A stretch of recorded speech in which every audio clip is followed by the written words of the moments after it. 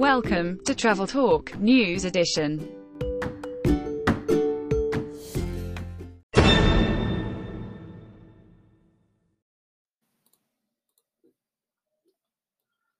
Welcome to Travel Talk News Edition. Reports for this week include Airbnb investment in Johannesburg to support local, the Seychelles ban South Africans to keep Britain happy, and Black women are still the face of poverty. Hi guys, so let's dive in.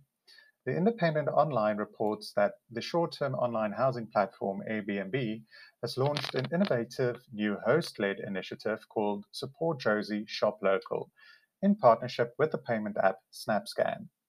Using the SnapScan app, travelers can now buy goods and services in more than 20 Jozi businesses chosen and recommended by local hosts on Airbnb. People using SnapScan in these locations will also earn cashback vouchers called Jozi Bucks, which can then be spent in the shops throughout March. The vouchers are funded by Airbnb. Valma Cochran, Middle East and Africa Regional Lead for Airbnb, said initiatives like this help drive local recovery in South Africa while providing an economic lifeline for local families, small businesses, and communities.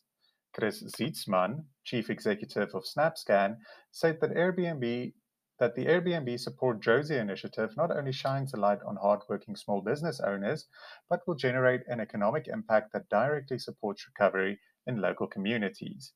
As part of the Support Jozi campaign, Airbnb has also released a map and guide in partnership with South African Tourism, I Am Johannesburg, and Gauteng Tourism Authority, which showcases a variety of small businesses.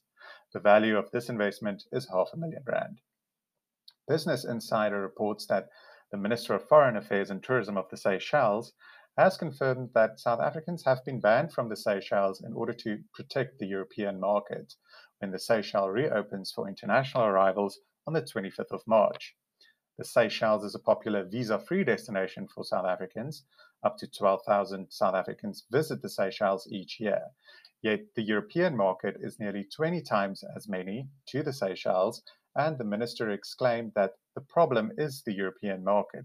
We are already on a red list for England with our associated flights between the Seychelles and South Africa. While British or Irish nationals travelling from red list countries are allowed to re-enter the UK, they are subjected to strict testing measures and a mandatory 10-day quarantine at a state-run hotel. Returning residents need to foot this bill of nearly £1,750 or 37,500 Rand for their quarantine bill. Fin24 reports that during the International Women's Day address, the Minister of Tourism stated that the face of poverty is that of a woman, and a Black woman more specifically.